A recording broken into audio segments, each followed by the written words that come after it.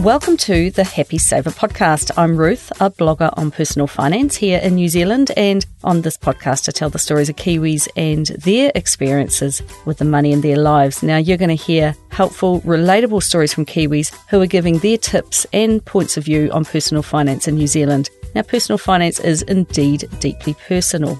So with that being said, in this week's podcast I spoke with Jo from Wellington. Now, just setting up a meeting with Jo was a job in itself. She is a busy mum of a 2-year-old. They had just returned from an overseas trip and she is juggling parenting with a 30-hour work week while her partner is working as well. But we had a great chat where she told me how at a very young age she was encouraged into buying property, and she discussed how that decision has impacted her over the years. But before I get started, I just have a quick message from today's sponsor. I'm excited to have Hatch supporting today's episode because for the first time they make investing in the US share markets easy and affordable for Kiwis. Hatch is Kiwi Wealth's digital investing platform. In fact, they are 100% Kiwi owned and operated by the Kiwi Group family, who are committed to helping Kiwis be as wealthy as they should be. Investing in exchange-traded funds is an easy way to diversify your portfolio, and Hatch has hundreds of ETFs to choose from, using the biggest fund managers like Vanguard, BlackRock and Spider. Investors can also back their view of the future by investing in global megatrends. If you think plant-based proteins, robotics and electric cars will shape the world we live in, well, you can now invest in a company at the forefront of the trend, or in an exchange-traded fund and get a stake in multiple companies leading the way. So to easily invest in the largest share markets in the world, head to hatch.as/thehappysaver.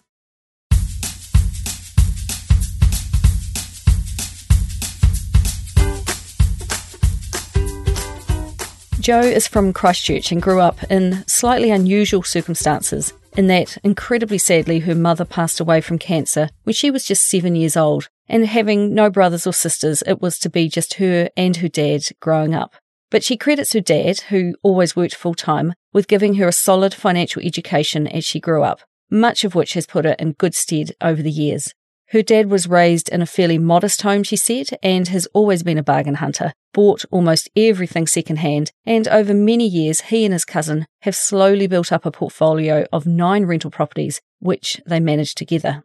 Her dad really taught her the value of working for your money. He was not going to just give her a handout every time she wanted something, and she said that watching cousins and friends living the high life and jumping from one hobby to the next, with their parents picking up the cheque, and being given whatever they asked for, was hard, and she said that she had no mother, no siblings, and her dad was working full-time, and at the time she felt that he was being stingy and that she was really missing out. But now, looking back, those same people who were repeatedly given everything, with little or no effort from them required, are now actually not too good at handling the money that they now have to go out and earn themselves. Jo said that her father spent money in a more meaningful way, and that after a while she and her dad did start to travel overseas and have all kinds of experiences together, and looking back she is now extremely thankful for the way she was raised, and hindsight is good like that. She got her first proper paid job at about the age of 16, working in a Countdown supermarket bakery, and from the get-go she saved much of this money for her university fees. A lot of kids start work at about this age, but few of them think to save for the university years ahead, instead spending it on consumer goods along the way. But she was different, and Jo was to stay in this job for 5 years throughout her time at uni, never spending beyond her means, and just saving hard as she went along, and spending when necessary. When she got to university, her dad had agreed to pay half of her fees if she paid the other, and because of her part-time job at the supermarket and the full-time work that she did in the holidays, she ended up being one of the very few people she knew who didn't have a student loan at the end of their course. She said that everyone else talked about their student loans because they all had them, and that was the first time that she kind of realised, I don't actually have one, and that she had gone about things slightly differently to most. When she became an adult and was able to look back, she can actually now appreciate that her father was teaching her some really good working and spending habits very early in life, and she says she inherited the bargain bug from him, and he was pivotal in enabling her to see the value of money. For example, at about the age of 19, she was going to garage sales each weekend to find the biggest clothing bargains that she could, and she was putting out flyers around her neighbourhood offering to pay $5 per bag of clothes. Then she would go down to the well-known Riccarton markets in Christchurch and sell these clothes for a profit, and there were many instances of ways that she found to bring in some extra income over the years. At university, she started down the path of a degree in geography, which she said was probably more to do with peer pressure from her friends, as it was a really popular course and a cool thing to do. Apparently, it was what the people with the best social life were studying. She also did statistics and maths from year one, and whereas the geography lectures were jam-packed, you could count on two hands the people in her math lectures. Partway through the second year, she thought, what am I doing here in geography? So she made what turned out to be the best decision ever, and she decided to go with what she was good at, and she picked up more statistics papers.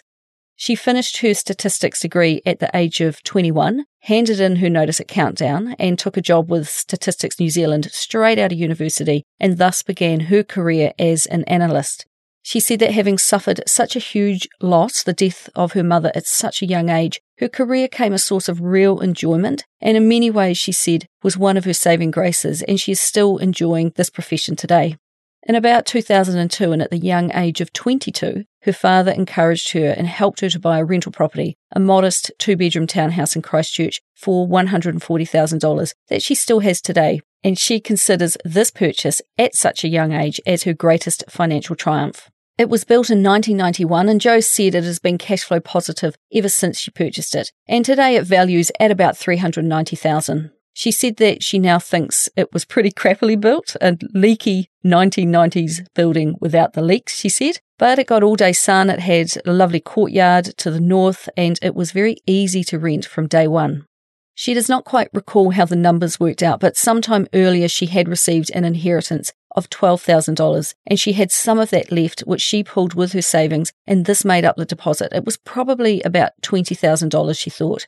Her dad did the same, and they went halves on the property. She was earning $31,000 a year, and her father also acted as a guarantor, so if she defaulted on any payments, the bank would come after him for the money. She said that they put her property into a trust and that she learned all the ins and outs of setting that up at the time too. At the same time, her dad was buying up rental properties with his cousin, about 9 in total, she thinks, but this was the only one that Jo and her dad did together. And about 7 years later, he took out his share plus his profit, and she remortgaged to cover these costs and pay him out, and she went on to be the sole owner.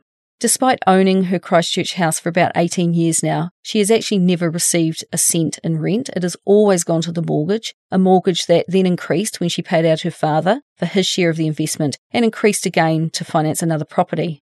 And I asked her the question of if you could retain all of the knowledge that you have today regarding money and you could go back to your 15-year-old self and start again, what would you do, whether it be the same or something different? She said that sometimes a part of her thinks she could have maybe done more in the way of wealth building in her 20s, and it would have stood her well today. Her rental property was rented out at $240 a week, and this did not change for 6 years. She should have been getting at least $60 a week more, but because she was not actively managing the property, her dad was, she remained more comfortable with the fact that they had good tenants.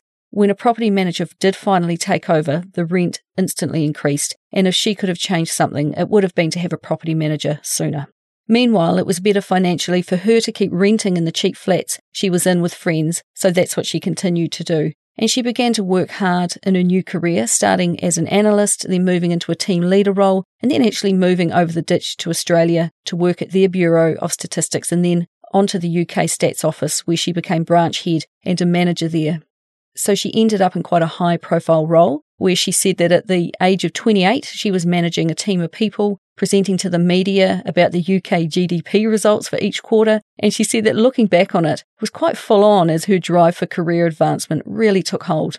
When she eventually returned to New Zealand, she actually went back to Statistics New Zealand, still feeling very ambitious and career-driven, keen to broaden her skills. But with budget cuts and what have you, she moved on and took a role at ACC, which she said turned out to be a blessing in disguise because it broadened her experience and it let her work in a completely different role and turned out to be one of the best things she could have done. So today, Jo is 39 years old and now happy in her career working with EQC in the data analytics team, and she has been there since 2014. 2.5 years ago, she left work so that her and her partner Tim, who is also a data analyst by the way, could welcome their son into the world, and she returned to work when he was about 6 months old. Now, the irony of her current role of working for EQC is that her Christchurch house was impacted by the earthquakes, and all these years later the home, although tenanted, is still not finished, which is a real pain. Her townhouse is in a block of 5, each with different owners, so as a group they are working through the repair process. And in case you were wondering, given her employer, she is not allowed to even look at her own claim, and she lets the other owners lead the repair process, which keeps her objective and independent. So she said she has to wear 2 different hats to avoid any conflict of interest. Now, living in Wellington, Jo and Tim actually own 2 townhouses side by side. Each is about 80 square metres in size. They originally purchased one of the townhouses as their home for about $370,000. They paid for this by Jo increasing the mortgage on her Christchurch property so that she could put $30,000 into their new Wellington home as part of the deposit. And Tim actually also owns a place in Christchurch, so he was able to come up with money for the deposit on their Wellington home as well. So it was a team effort. Sometime after buying this first townhouse, the adjoining one was offered to them to purchase for $540,000. So they went ahead and got the lending in place and purchased it, and it's now rented out full time. So combined, they have 4 properties, all with mortgages on them. They chose to buy the property next door so that they have ownership of the entire section and control over both houses in the event that they have a major earthquake in Wellington, which we all know is entirely possible. Now, the situation in Christchurch, where Jo owns one townhouse in a block of 5, has been problematic. Although all 5 separate homeowners have worked really well together over the last 9 years to get the repairs to their property done, having shared ownership adds a large layer of complexity to the entire situation. And just think about that for a moment. 9 years of wrangling to get repairs done on your property. The houses were each repaired, but then further issues were actually found on the site with the garages and the driveways. And as the work progressed, more issues were found. So things were put on hold while the paperwork and the insurance are sorted out, which she said was, or is, just drama and confusion. So welcome to home ownership, folks. Sometimes it's not a straightforward process. When things go well, it's great. When they don't, it can be a real headache. And I think it will be surprising for many to hear that there are still a lot of claims and repairs outstanding in Christchurch after the earthquakes began way back in 2010.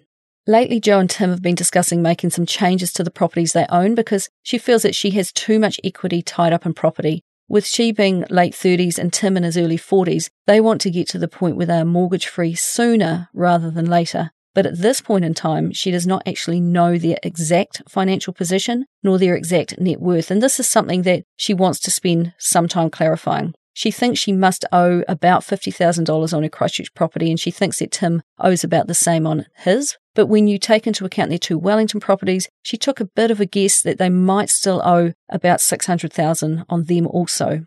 Now, for someone who works as an analyst, it did surprise me that she was not concrete on her numbers. But then when I reflected on it, it's probably not really surprising at all. If you work all day analysing data, it's probably not something you want to do at home as well. And if you feel that you've got your system set up to pay the mortgage and what have you, then it probably does not need too much close attention. Or does it? Both of them have lived with debt for a long time, and I gather from the lack of surety around the numbers that paying a mortgage is just something that happens without too much thought. But Jo is coming around to the idea that this might need to change, hence her starting to work towards clarifying their exact financial position and working out exactly what they owe and what they own.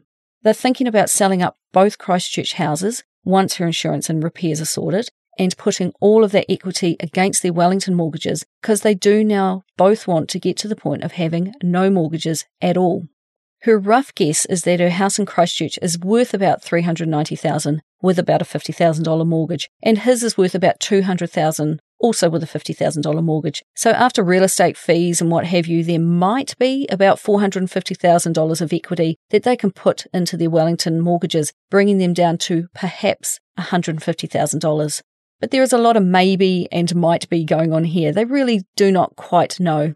A further thought is that at some stage in the next 5 years, she would like to build or buy something just slightly bigger, about 100 to 110 square metres. And when this happens, the thought is to sell these 2 townhouses into a business so it can run on its own. I think that Jo's situation is not at all uncommon in New Zealand. People acquire one property, they use the rent to pay the mortgage, then they leverage against that property to acquire a second and maybe a third. And on it goes, with the acquisition of more property being the goal, not debt payoff as such. One of these houses is generally the family home as well, and for tax reasons and maybe personal financial reasons and relationship reasons, a trust is set up or a business is set up to manage the bookkeeping side of things.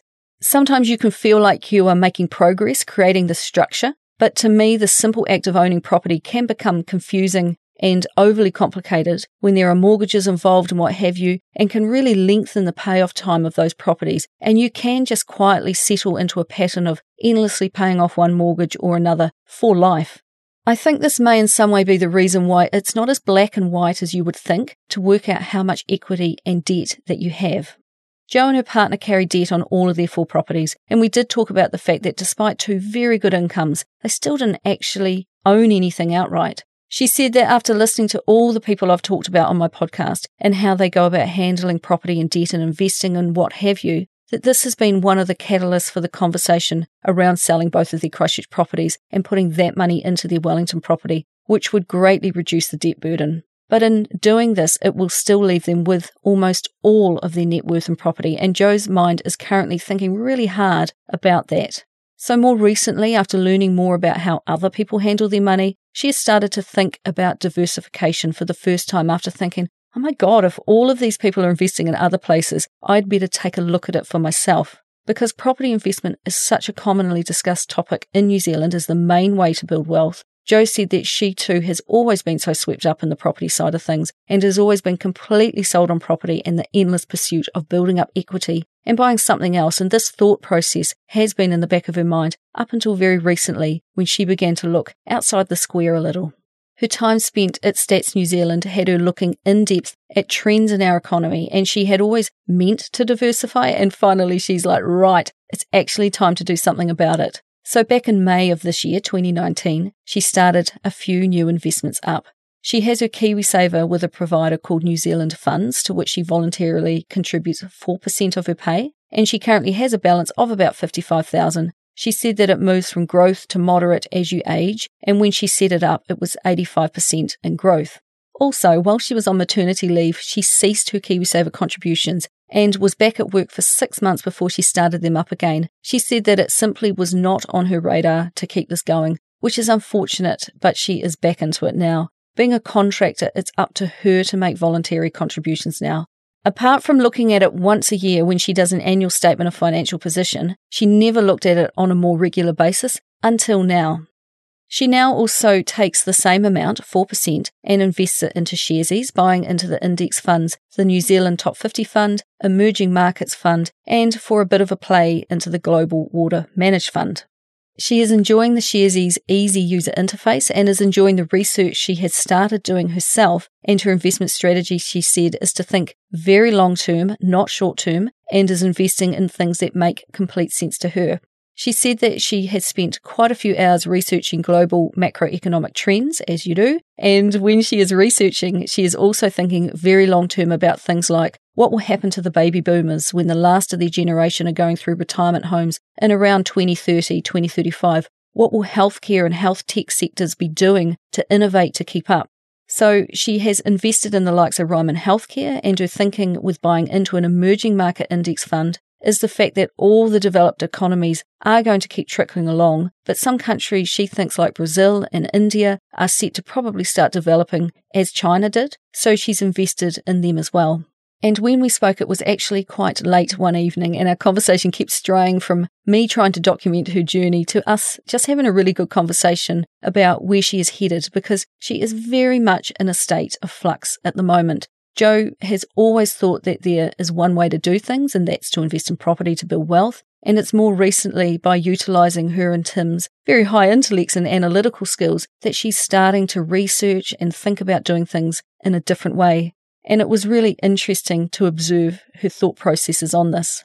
Because the thing I was thinking was that Jo has always earned really good money, about $100K a year or more, and I actually thought that she could have been in a far stronger financial position by now. Yes, her properties have had capital gains, but she has also paid all her rent to the bank for the longest time, and it was interesting that their high incomes have not contributed to paying them off. After Jo went back to work from maternity leave, she had the option to take a permanent role, which would mean a pay cut or become a contractor on an hourly rate, earning about $100 an hour, from which she would have to pay tax, etc.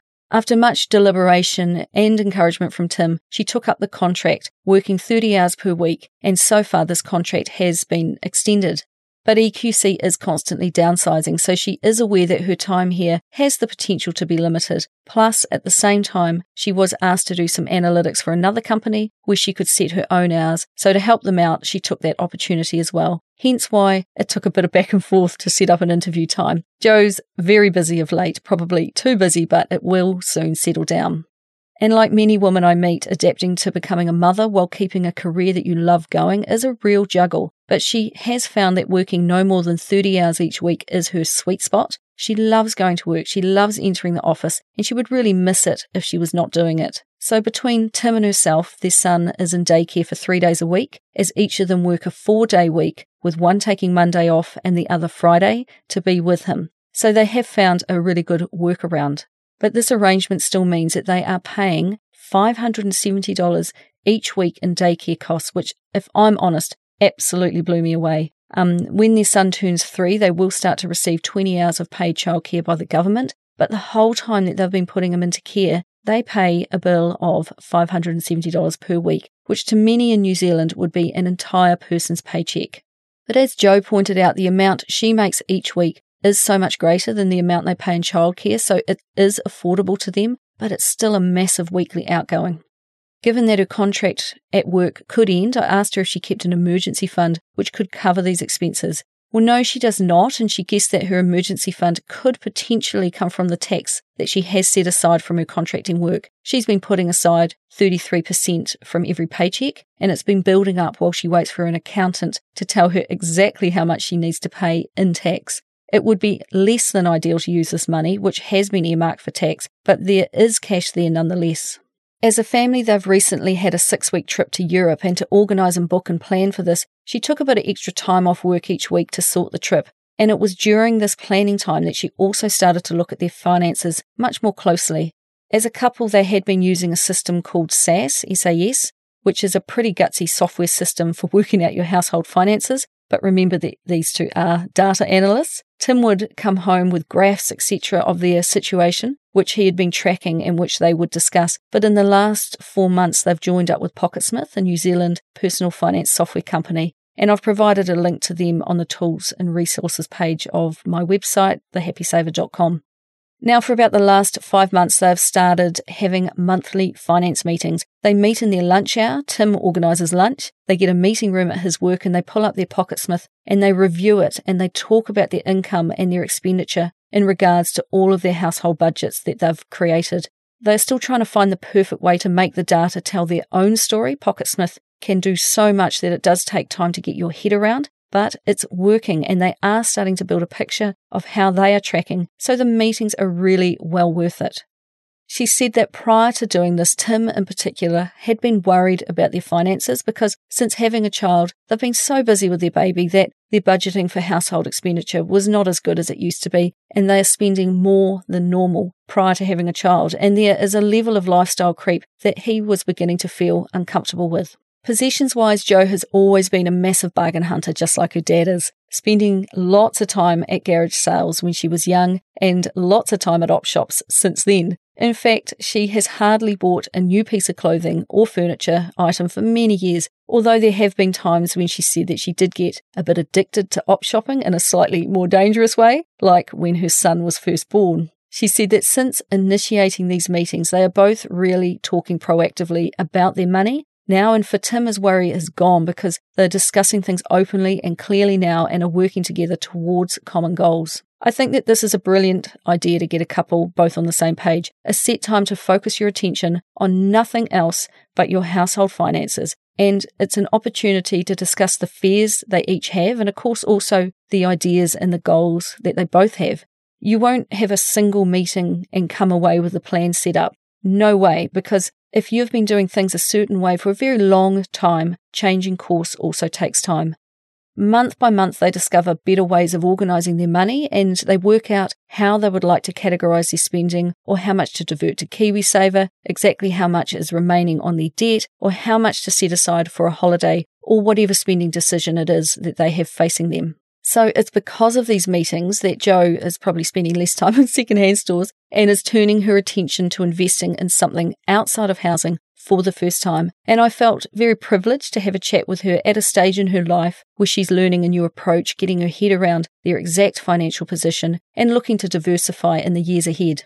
Apart from Tim, is there anyone else that Jo has an opportunity to talk money with, I wondered. She said that she does not talk with many people about money and is probably more likely to speak to others that are big on the conversations around things that I find confusing, like offsetting expenses when you are making a loss in order to avoid tax. She thinks they are missing the point here and that you want to be making a profit, and yes, you will be paying taxes on that, but a profit should be the goal.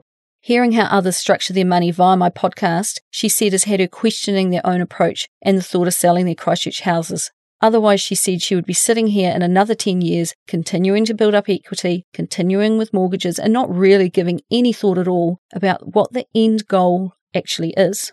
With her father having a number of rental properties, about 9, which he co-owns with a family member, it seemed obvious that he would be the ideal person to chat with about what he plans to do with this property now that he's in his early 70s. How has he structured these properties? Does he own them? Do they provide an income? Is his intention to sell any of them so he can have a lump of cash to travel or live life or what have you? When I spoke with Tracy in episode 31 of the podcast, she said something that stayed with me. You don't get into anything unless you have a plan to get out. And I think Jo would get a lot out of a chat with her dad about the role that property has played and how it will continue to play out for him, as he has always been very careful to build up a portfolio. But what is it for? And I was also interested to ask how Jo and Tim personally manage money together or separately. It's a bit of a mixture of having their own incomes go into their own accounts, then 75% of that income going into their joint account. She does not really know why they do it this way, but she has always been independent, and they didn't get together until they were in their 30s, so they've had a lot of life prior to meeting, and both had their banking structures well set up and ingrained by then. She is by no means an extravagant spender, but she likes to have a certain amount of income she does not need to discuss. Not that he would say anything, but it's nice to have something of her own, and I'm sure that the same applies to Tim as well. Jo said that they both have similar mindsets when it comes to money, and it's not something that they argue about. Together, they saved and planned a trip to Europe in May at a cost of about $20,000 because she has a lot of family on both sides over in the UK. Jo has always loved to travel, and this trip was important to her because amongst many visits to family members, she went to visit her own aunts, her mother's sisters, plus their children, Jo's cousins, and it's very important to her that there are photos and memories so that when her son is older, he can ask questions of Jo about the people in the photos, and this will keep the conversation alive about her mother's side of the family, which is such an incredibly important thing to do. She is a strong believer in giving her child the chance at a lot of travel. She is convinced it is great for them, and although she does not recall travelling with her parents to New Zealand for the first time at the age of just 2, there is still an innate impact on your whole world. Now, as an adult, she can look at photographs and get inspired by what she did when she was little with her mum and dad, and photos of that time are just critical. When she was 10, her father took her out of school and she spent 5 months travelling around the world, where the only academic thing she did was to keep a diary. This completely drove her passion for travel, and it's been such a positive thing in her life. It has helped shape her personality, and it's made her very open to different cultures and foods and helped her meet new people and create connections. The first big trip that she really clearly remembers was when she was 12, when she went to Japan, and that trip fostered her lifelong love of the country. The things you do when you are younger have a much bigger impact on you, she believes, and she now has lots of Japanese friends. She has continued to learn Japanese, has travelled there 6 times, and wants to go over there and teach one day. And all of this was started by a trip she did when she was just 12 years old. In her early 20s, she had a pretty good job at Statistics New Zealand in Christchurch, and she hardly saved a cent because she did such a lot of travel. While back home, the rental property just ticked over, and she has never borrowed money for anything other than a house, always living within her means. She's always been big on experiences, with travel being right at the top of her list. So that is how she spends quite a bit of money, both then and now. So when I wondered where the income went and why perhaps she didn't just pay off her rental property, well, there was the answer. She had a life to live. The property was cash flow positive, and she felt the need to travel, which, as someone who likes to travel myself, I can completely understand. She said she spent a lot of money on travel without thinking about the rest of her finances all that much. Jo said that their current goal is to go somewhere decent or have a big trip about every 3 years, and they save, budget, and plan for this. So my final question was, what books, podcasts, or blogs could she recommend to you and I? She has read Rich Dad, Poor Dad, but the main thing that has struck a chord with her has been a short podcast series called The Pineapple Project, and also all the people she has heard about in my podcast. Now, before I wrap up, I have another quick message from today's sponsor. Thanks again to Hatch for supporting The Happy Saver. Whether you are new to investing or an experienced investor, for the first time Hatch gives Kiwis easy and affordable access to the most recognisable companies via the US share markets. With no minimum investment, fair and transparent fees, they are 100% Kiwi owned and operated, and they let you and I invest in the most exciting and recognisable companies in the world. So to easily invest in the largest share markets in the world, head to hatch.as/thehappysaver. Jo said herself that after arriving back in New Zealand in about 2012, her and her partner Tim have got fairly stuck into the rat race, busy with their jobs and now with their young son, and she feels she may have lost her way just a little bit. Having a child has made Jo reflect on her life and think about doing things differently. Kids are good like that. They have a habit of turning our lives upside down and forcing us to transition into a new normal. While we spoke, I actually wrote a note to myself which said, I think Jo has been on autopilot, but is a person primed for doing things even better. She has ultimately followed her dad's example into buying property, but is about to take it up a gear just as soon as she learns how. Now, everyone needs an aha moment to change, and she is having her moment now as she steadily acquires more knowledge. This year, 2019, has seen Jo discover a way to invest outside of what she knows, housing. As she began to dabble in KiwiSaver, index funds and managed funds, and she thinks it has the potential to be a fun way of going about it, and her plan is to continue with these investments in an ongoing and regular basis. Jo likes property and she likes managing it. It's of interest to her and not a chore, but she wants to find a way to spread their money a little more evenly and rebalance their portfolio, something she has always wanted to do but until now never quite ended up doing. The monthly finance meetings between her and Tim have proved really useful in terms of starting to think even more as a team about their longer-term financial decisions. Making the decision, in theory at least, to sell their 2 Christchurch properties will have a big impact on the rest of their finances. And it's still early days, and it will be interesting to stay in touch with Jo and just see how this all plays out. Finally, I just want to thank Jo so much for taking time and for sharing her journey with you and I. I feel she is very much on the cusp of a whole heap of new knowledge, which is going to lead her to a whole heap of new experiences in the coming years. And during our conversation about the winding road she's been on previously, I could just feel her energy and see her building a new plan or a new strategy which will actively formulate into some clear goals to head for and achieve over the next 5 years. This year in particular, she is gathering momentum, and in her own words, she said that she feels like this balloon is coming and it's going to take her to this new world. From a trickle, it's going to turn into a flood of new knowledge. Now, I love seeing people transform their relationship with money in this way, and I wish Jo and Tim all the very best. So that's all from me this week. I'll be back next week with another money journey of another Kiwi. If you enjoyed today's episode, please hit subscribe and it will automatically update in your podcast app each time I do release a new episode. And if you want to get in touch, you can find me at thehappysaver.com. And I would love it if you could leave me a 5-star rating and review in Apple Podcast or wherever you listen to podcasts. And please do share this with your friends. Those are the best ways that people can learn about my podcast, and I would love it if you would talk more about money with your own friends and help me continue to help others be better with money. So until next time, happy saving.